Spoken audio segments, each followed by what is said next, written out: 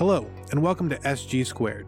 Steve Gladen, Global Small Groups Pastor at Saddleback Church, pulls from his 20-plus years of small group ministry experience to encourage and equip listeners to lead more effective small group ministry.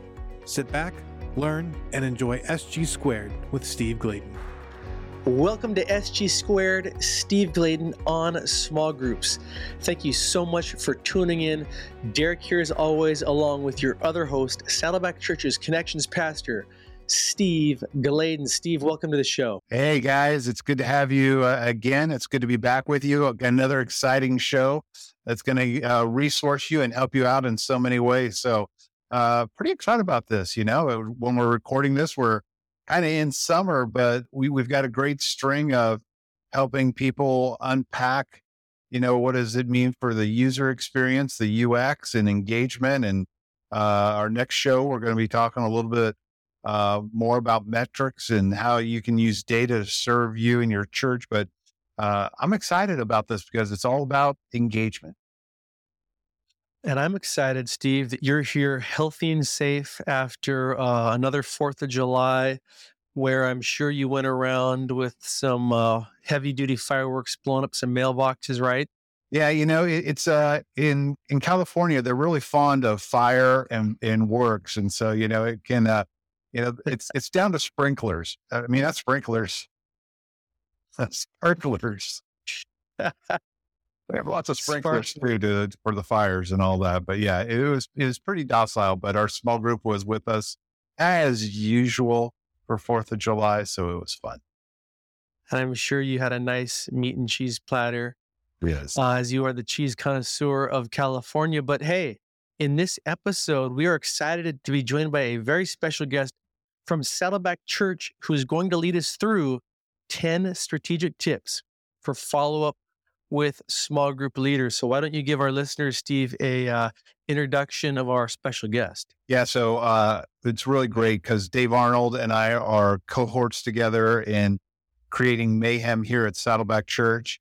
Dave's been on staff almost 20 years here. He's our pastor and director of strategic initiatives, which means he works on with a lot of people with means and resources. And Dave and I think a lot alike in the terms of making data do a lot of the work for you. And Dave, you did a talk that we kind of have gleaned for our show notes.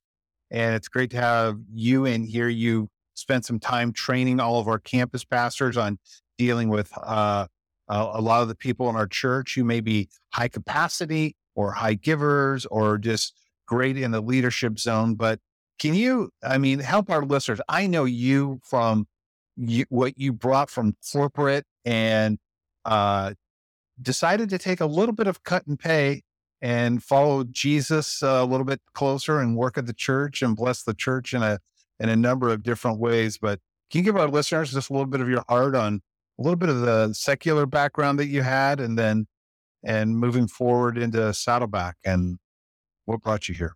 Thanks, Steve. Thanks, Derek. It's exciting to be here. When you asked, my answer was yes. I didn't quite know what I was saying yes to, but I've done that before. I came out of, as you know, the business world. I was in medical products, started a company, which we ultimately took public. And, you know, by some definitions, had a lot of successes in business. And then I felt the call to come spend the rest of my life in ministry. And I've been here, as you said, almost 20 years. And a lot of people think they're very different. Business versus ministry, and they kind of draw that business and ministry. At the end of the day, they're both people businesses. Yeah. Any business you're doing, especially if it's successful, is dealing with people. You have customers, you have employees, you have suppliers. They're people, and so a lot of the things you learn over the course of your lifetime in dealing with people are highly transferable to the church world.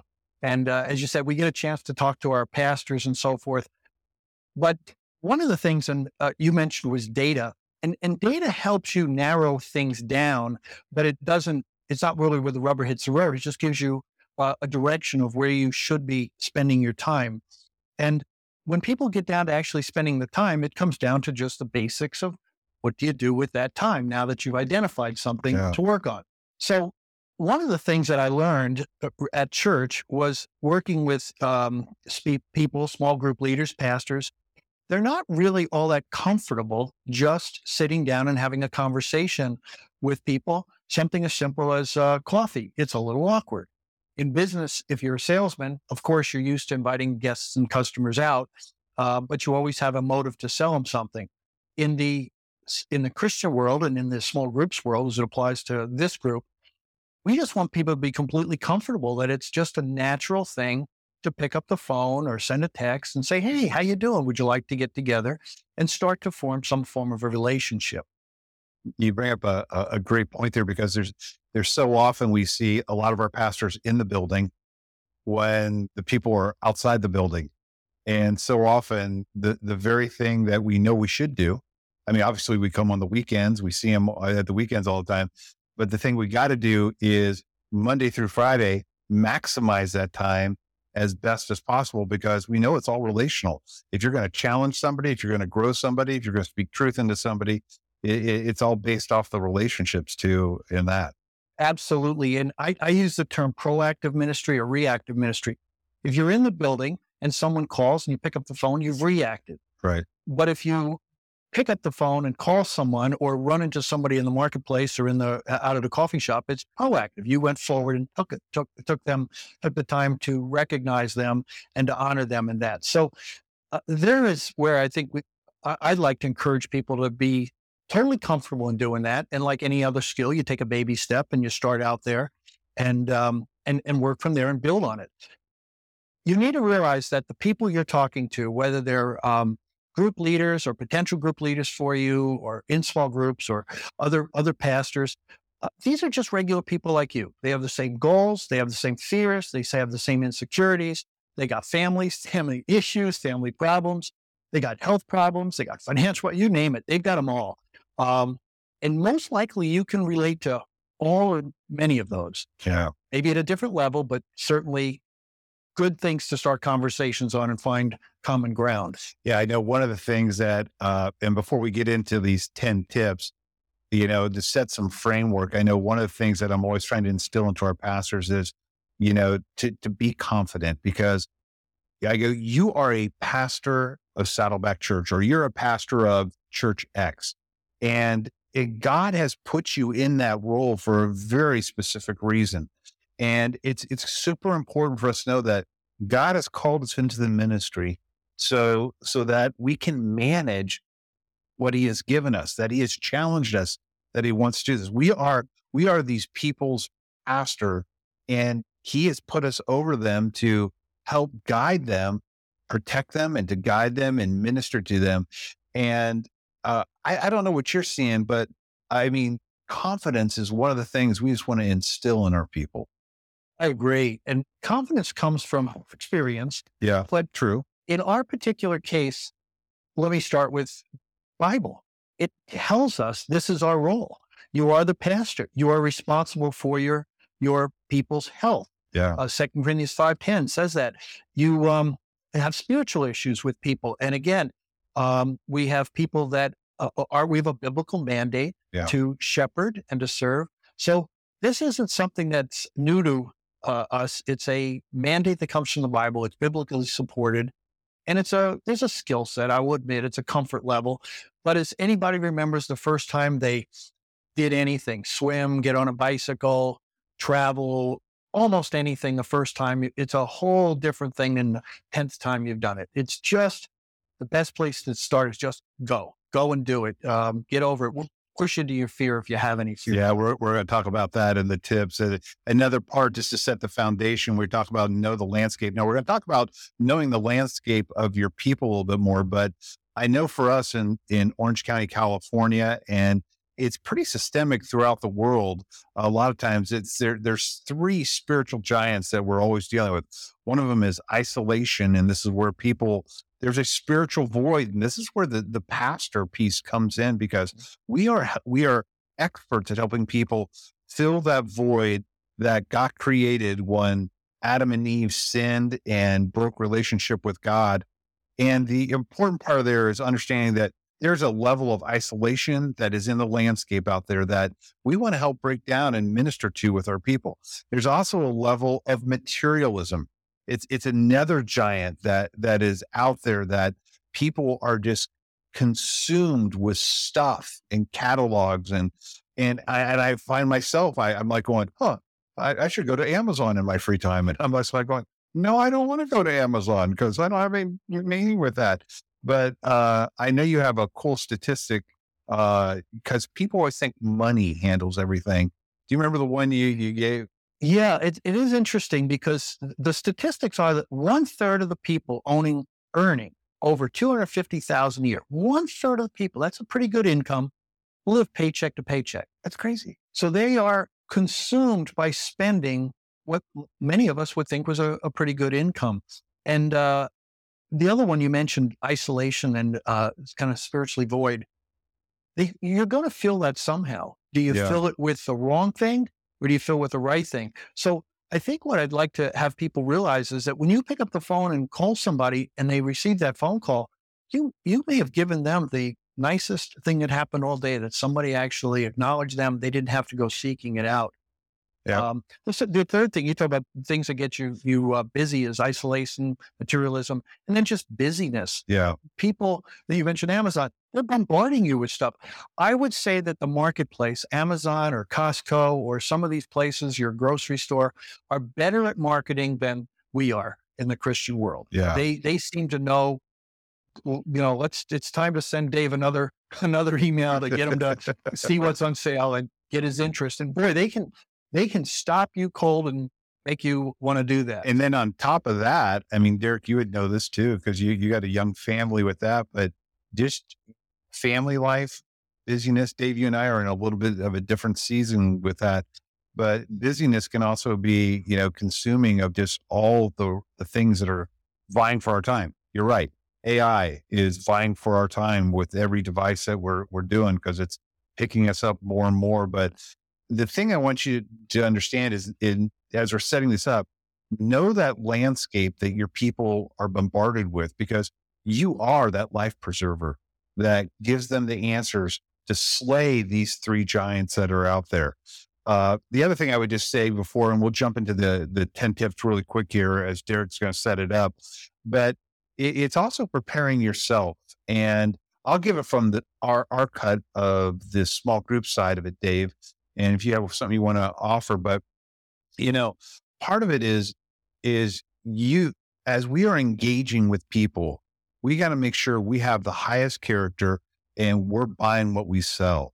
And if you're trying to go out there and pitch with them the importance of being a small group leader, the importance of being in a small group, the importance of working on spiritual health, boy, make sure that it's a passion area of yours. Make sure that is center in your life so that you can talk to them very authentically and work with that. I don't know if you experienced that as you've been doing some of the training here across Saddleback. I couldn't agree more. You need to be modeling that, but don't mind admitting you struggle with it. I admit I struggle with priorities. I struggle with my time, but my goal is to be purposeful in my time and purposeful what I use my time on and reflect that. So I want to be, you gotta love what you said, you've got to be buying what you're selling.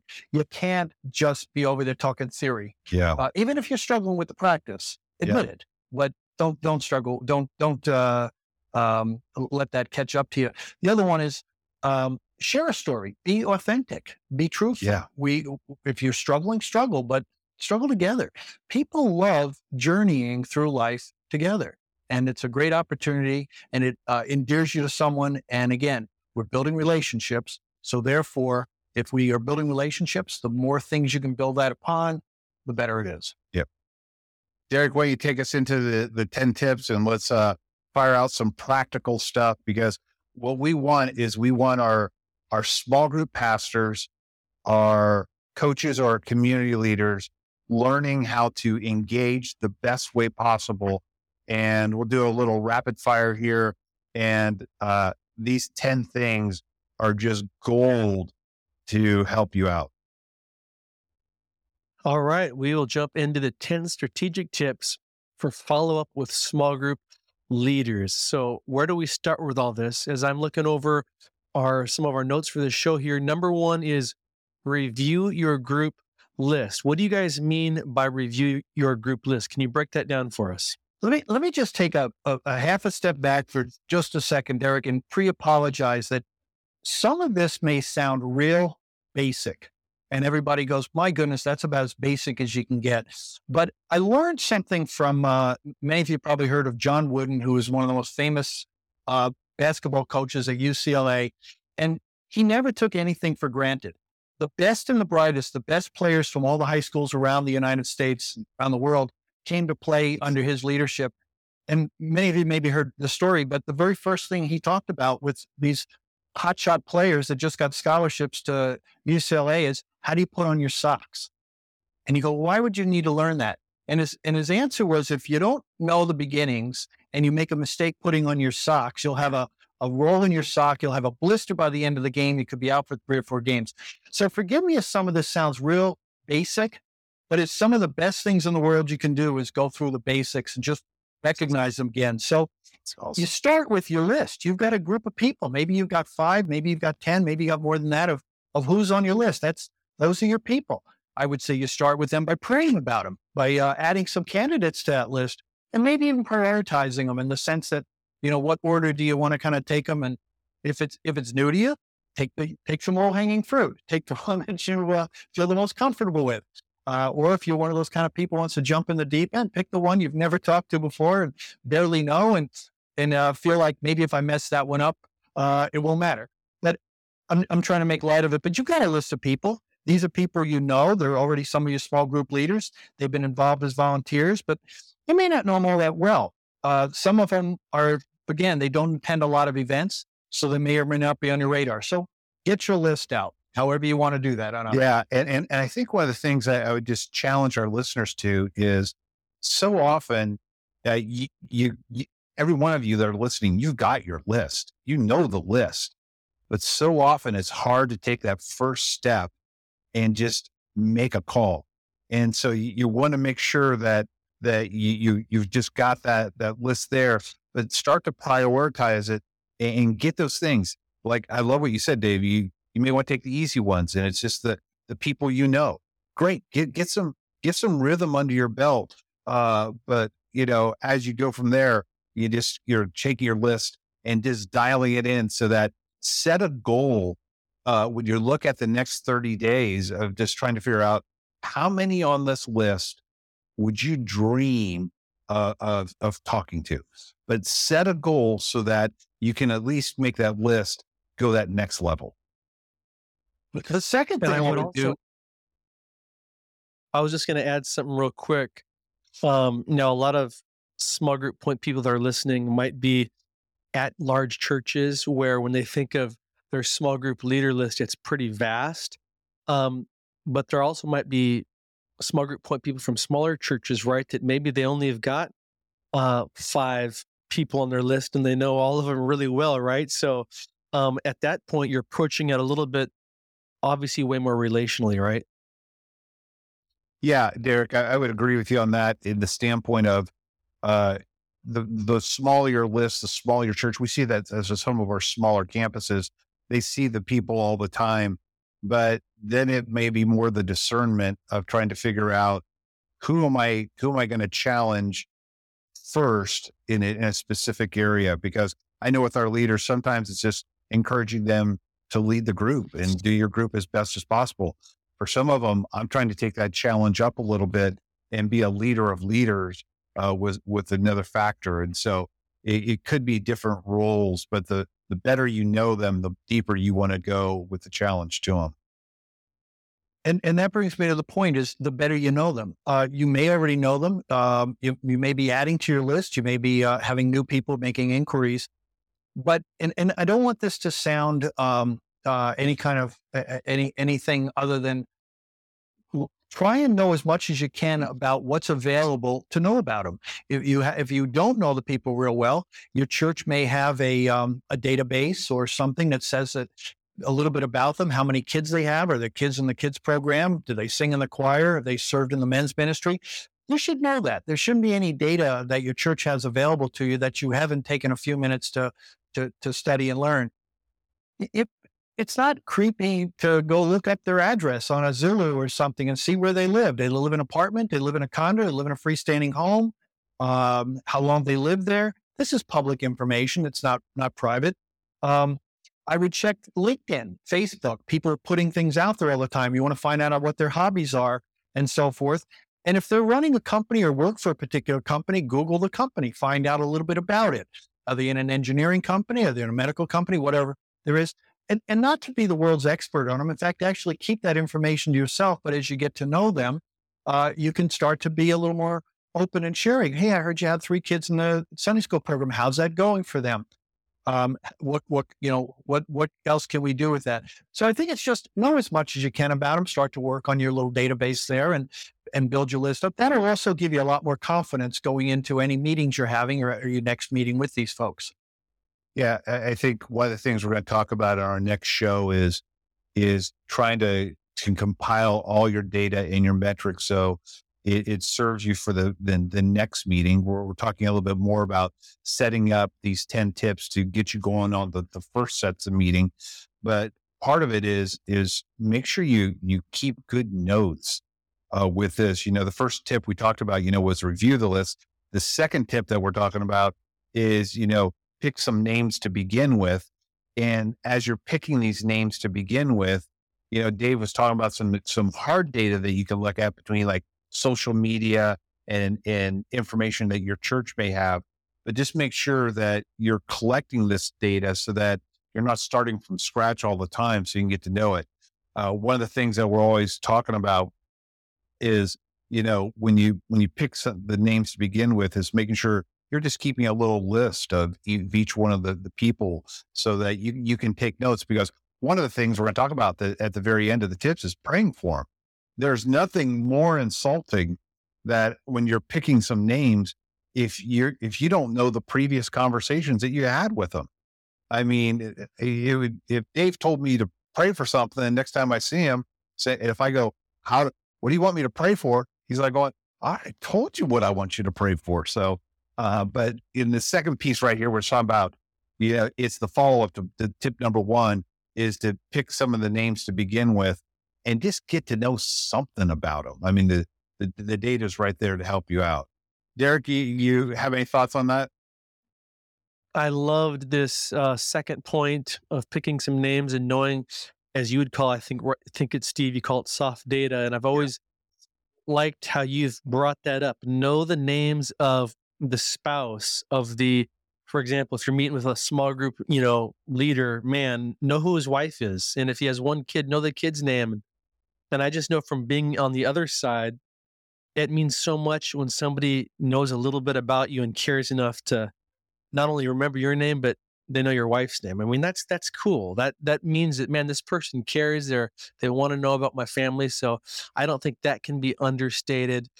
Great points, guys. Okay, so we've done number 1, review your group list. We've done number 2, you've picked some names and you've learned the soft data.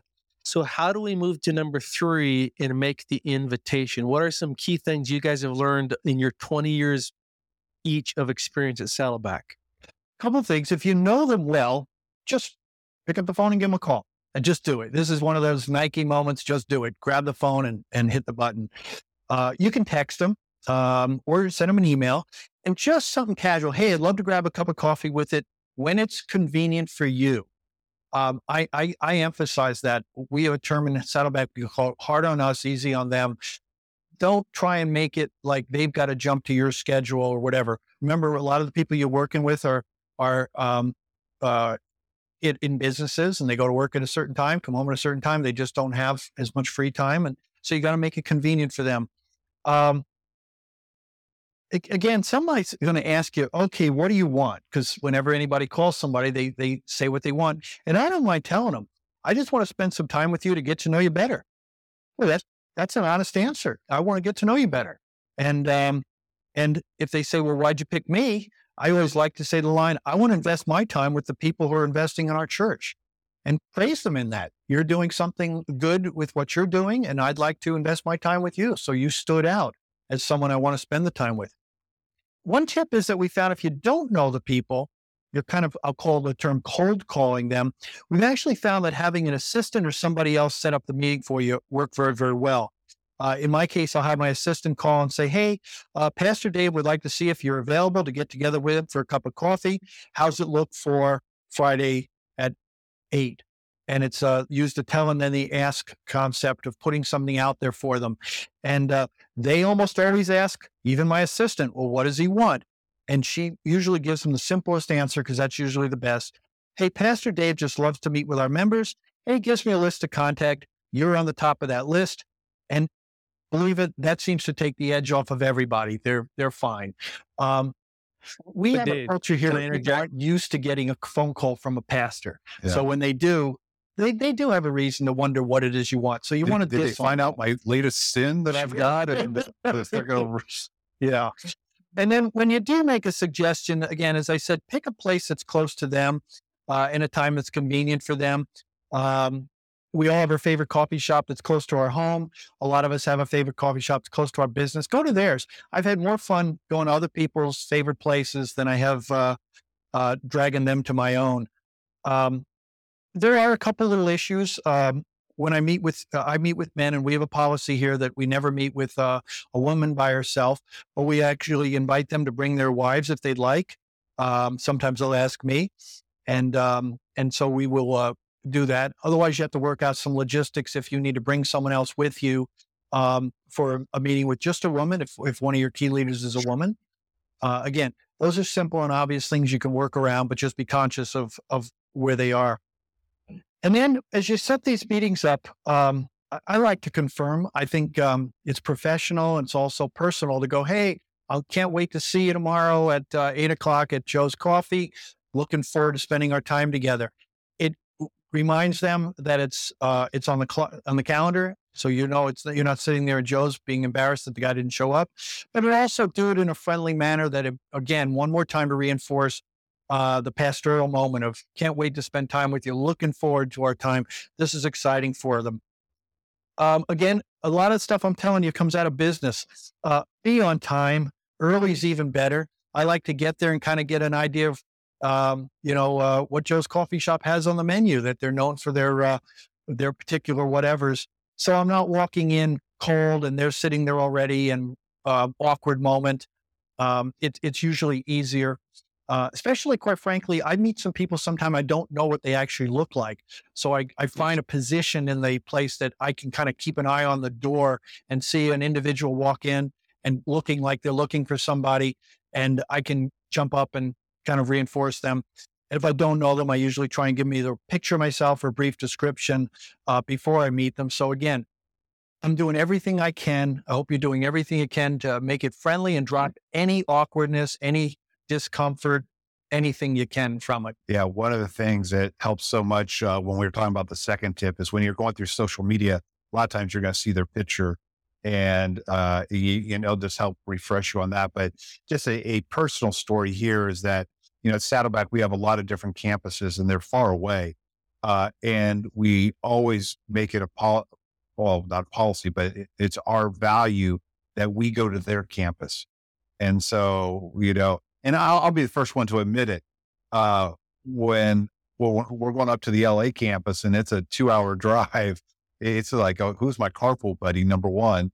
But the other thing is just, going through it is hard. It takes a chunk out of our day, but over and over and over again, this is us visiting our own staff. They're so appreciative that we came to them. How much more our people of our congregation are going to be thrilled when we put the priority on them. You pick something close to your work. You pick something close to you. You pick your time, and I'm going to be there, because getting this engagement is the highest priority you have, because they're taking care of souls in your church. They are leading your small groups, and you want to make sure you're helping them off as best as possible. Well stated. So many great little points there. The one about Dave, you said, a lot of times people are wanting to know, why does my pastor want to meet with me? And I was thinking the same thing Steve was, a little bit differently though. Like, they're probably thinking, man, am I going to get let go? Am I going to be fired as a small group leader? So is there anything you do? Is there anything you do or have your assistant do to say, like, this is about just wanting to get to know you better? Or do you just on purpose leave that up as a kind of surprise? No, absolutely not. Vague is the one that gets people concerned. Be very specific. Pastor Dave just wants to spend some time with you. Yeah. That's as positive as you can get and not vague at all. He's got nothing he wants, just wants to spend time with you. Because anything else sounds ominous out there. So be real clear. Awesome. So I was just going to say, unless you guys have anything else on that one, I was going to say, so you're finally, the day arrives, you're going to meet with them. So how do we now just get to the point where as the leader, you are relaxed and you can enjoy the conversation without being intimidated? That's exactly it. Just relaxed. I love the expression, pretend you've been in the end zone before. Pretend you've sat with a person you don't know very well and you're just enjoying them. Here's something that's a little unique to church and Christianity versus business. You are going to spend eternity with these people. And sometimes I'll even say that to a guy. I go, hey, it's fun getting to know you. We're going to spend eternity together. And today was just an appetizer. It was just the beginning. Think long term. We're not just spending the next hour together. We're spending eternity. Remember, people just want to be treated the way you do. They just want to be treated as a friend. They have the same problems and so forth that we talked about. Some of them are problems we don't have. You don't need to make it awkward. You can always start with just their story. Just tell me a little bit about yourself. By the way, a little tip, if you don't know a lot about people's families, and even if you think you do, be very careful to not accidentally ask a question that is an awkward question. For instance, sometimes you'll ask somebody, how many kids do you have? Well, that sounds like they're supposed to have a lot of kids to impress you, and maybe they just have one, or maybe they've lost one, or maybe there's other issues, or maybe there's not even a great relationship with their kids. A wonderful open-ended question is just say, tell me about your family, and get an icebreaker getting started. Just get the conversation started.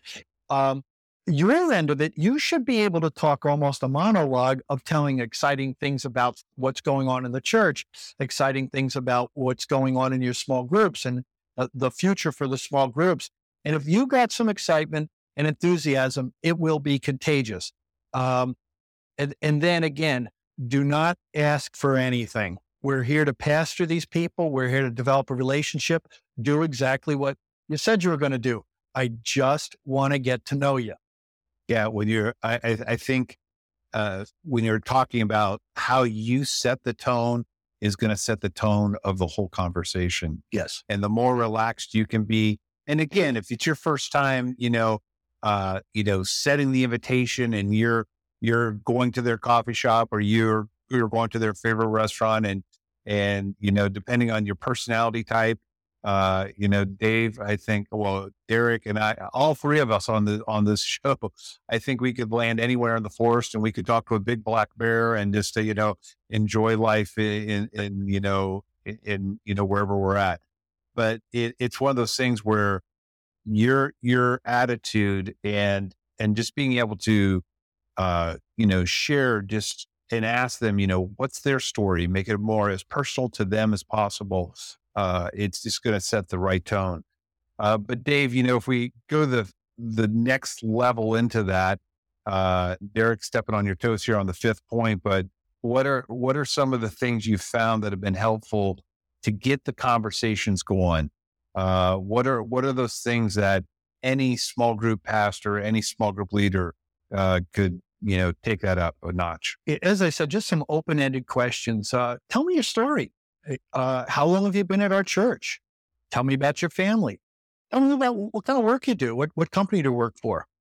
What are your passions, hobbies? Got any dreams? I mean, these aren't invasive and they're not going to put anybody on the spot. If you want to get a little spiritual, how's God growing you or stretching you? What areas in your life are the easiest to put God first and what are the hardest? And sometimes telling your own story in that goes, it's easy to say this, but I have some difficulties in these areas. we love to talk about margin, but I struggle with that. And start to relate. Listen for clues where you can have similarities in your life, things that you can start to relate to each other. And so again, what do you think God is working on in your life? So you can take it from as light and lively to as spiritual as you like to go. And I would suggest that you slowly move into those as it feels good and as you get more comfortable. Kind of have a couple of those questions buried in the back of your head so it doesn't sound like you're going through an agenda. It is just a conversation with a friend who you're actually trying to make a better friend out of. Yeah, no, it's good. So, Dave, you said in the last point, we don't need to ask for anything. So you mean to tell me if they're well-to-do and they've got a vacation home in Hawaii, I shouldn't ask to use it? If they flat out offer to you, you should consider it, but never, ever, ever ask somebody for that. Is that your car out front? You using it this weekend? Not a great way to build a relationship. But you do have to wrap it up at some point in time. And when I said when you don't ask for something, there are some questions you should ask. And I think one of my favorite questions to ask a member or a small group leader is there anything we can do better at our church to support you and support your family?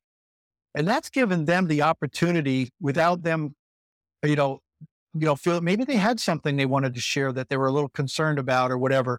You just open it up and you ask for it. You made it very low bar for them to go, yeah, I wish we did more of these, or I wish we did less of that. And so I think those are very important to start wrapping up, because you do have to wrap it up.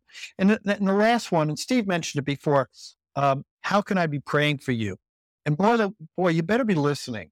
If they say, my wife and I are struggling with this, or my children are struggling with that, either if you're good at mental notes, make a mental note.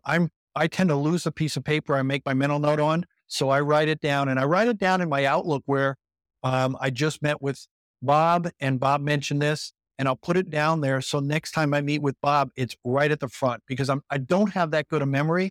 A lot of people think I do, but I do write this stuff down because I think it's very critical.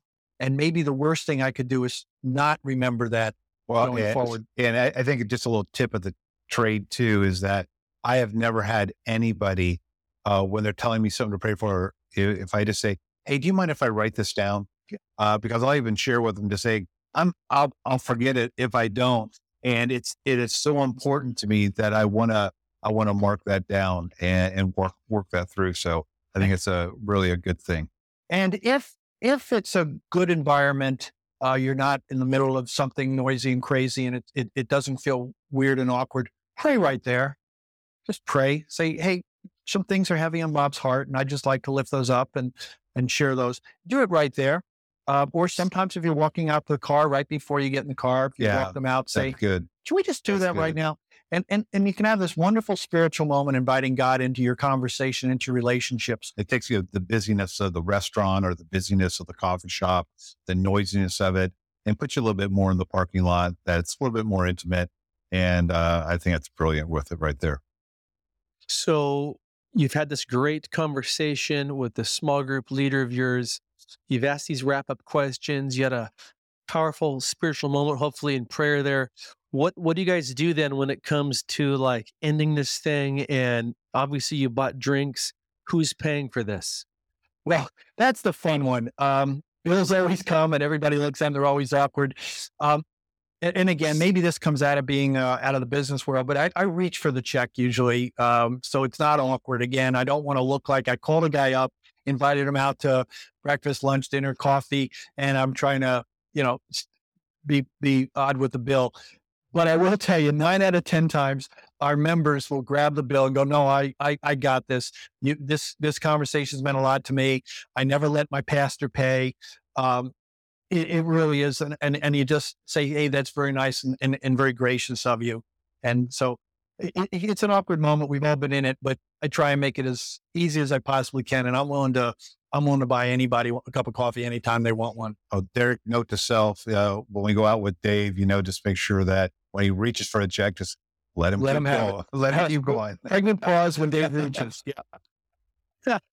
And make sure we order the jumbo-sized drinks anytime. That's it. So then, So you've got to follow things up. You've got to follow things up. They bought you coffee or something like that. You always follow up with a little note, thanking them for treating you to coffee, taking the time. I sometimes started out by, hey, Bob, that was awesome. Thanks for hanging out with me today, which kind of sounds friendly. It sounds like you've done something together and that it meant something to you and that they're closer to you. And this is important. And by the way, Bob, thanks for sharing your prayer for Mary.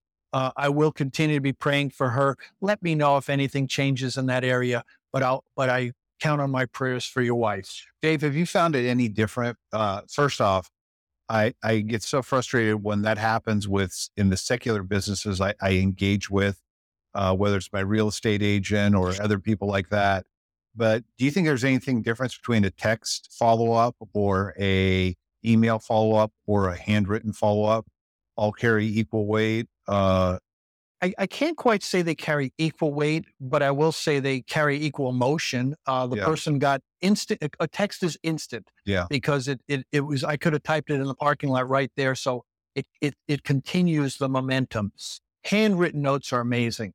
They're getting rarer, so you don't see them very often, and you know they were very deliberate because somebody had to do it. I unfortunately have medical grade handwriting; it's impossible to read, so I can't actually do that well. Emails are kind of in the middle of that. I don't know that if you invited them with a text and you were confirming with a text, I think a text is very appropriate.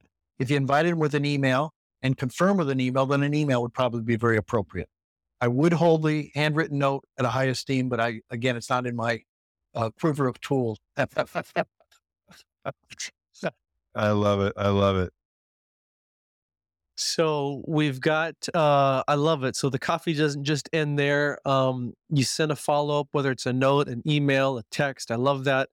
Is there any closing nuggets of information that you guys want to give us before we wrap it up? Yeah, a couple of things. First of all, you're thanking them for making an earthly and eternal difference. And I think there's a distinction there. Earthly, they're doing what they may not even think is all that important, but it is making an eternal difference. And that's why we live off of stories. Share the story, share the excitement. There are a couple don'ts, and you joked about one of them. The guy's got a vacation home. You didn't take him out to breakfast to butter him up to get his vacation home. So don't ask any for himself. Now, on the other hand, if that same guy said, maybe there is a huge distinction here. It says, hey, I've got a place that if you ever want to bring a retreat or a group of people together to use, boy, he just gave you a ministry tool, then that's fine. So always be listening for people who are willing to give you a place to create an environment to have an invitation to. But I think your first part in this don't is you're going to meet some people that from all spectrums of society or their leading groups. But the thing is, the people that may have means and stuff like that, don't take that as your personal, your opportunity to have your little vacation. Nothing to inure to you personally. Yes. Okay. This is important. Don't forget to follow up on anything they mentioned. Someone might say, "Oh, I'm interested in this." You go, "Oh, I'm going to get your copy of that." Well, if you promise somebody something, do it. Some of them want you to introduce them. Somebody, boy, I'd sure love to meet the person who's in charge of the summer camp for the kids, and you happen to know them, and you say, "Yeah, I'll introduce you to them." Make sure you do it. Always don't make a single promise that you're not going to keep, because in the course of a conversation, things may come up where they're asking you for something. And sometimes I think of myself as a concierge to the church, where they go, "Hey, who do you know in, or could you introduce me to?" And these are important things. Just make sure you live up to your promises. The other thing, I think it's kind of fun, is don't make promises that for other people. Could you get your senior pastor to come to my kid's birthday party? Don't go making commitments for other people. It's not a good thing to do. That's there. And last but not least, and I think it's the way we started it, you're starting this with relationship. You're starting with being friendly. Don't just go straight down your agenda. Like, I need to find out this about you. I need to tell you this. I need to share that. Make it as conversational as you can, and just use the interface between you and them to see where the conversation goes. And that's a big win. Just walking out of there with a person you know better, they know better. You took a giant step towards building trust, And that trust will give you many opportunities in the future to do other things with those folks. You bring across a teaching point, talk about it all the time, because a lot of times when you're going in with your small group leaders, you're wanting to know stuff. When did leader training happen? Did you do the roster? Did you do an assessment? Things like that. There's all kinds of things you're wanting, but these conversations, especially in the first handful of them, are all about getting to know the person. And, we always say hard data is what you want. Soft data is what they're trying to tell you and share with you in that. And you almost said verbatim, one of the teaching things we talk about, that the only way to speak truth into people's lives, and that is discipleship, it's got to be built on a platform of trust. And the only way you build trust with people is by spending time with them.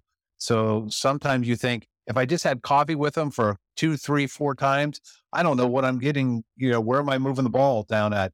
Well, you're spending time, you're learning about them, you're praying about them, you're finding the needs they have, so that then you can start to be their pastor and move them to the areas that you need to in your small group ministry. So I know we talked about 10 tips. I know some of them can be very fundamental. I've got those. I think the main thing we're trying to get to you is raise the level of engagement. If you don't know how, look at these 10 tips and start to say, how can I sharpen my tool set so I can be out in the field more? If you do know how, make sure that you're actually doing it. Look at your week and say, how many engagements am I having with the people that God is asking me to pastor, and especially your small group leaders? Derek, you want to bring us down and close us down? I would love that. Well, for everybody listening, that was your 10 strategic tips for follow-up with your small group leaders. And thanks again to our special guest, Dave Arnold. That was awesome, joining Steve there. And we just want to thank everybody for spending part of your day with us. We hope this episode encouraged you. We hope it equipped you to better lead your small group ministry. And until next time, goodbye. Thank you for listening to Steve Gladen on Small Groups. If you like what you've heard, make sure you subscribe to Apple Podcasts, Spotify, or wherever you get your favorite podcasts. If you want to learn more, make sure you check out smallgroupnetwork.com for more resources.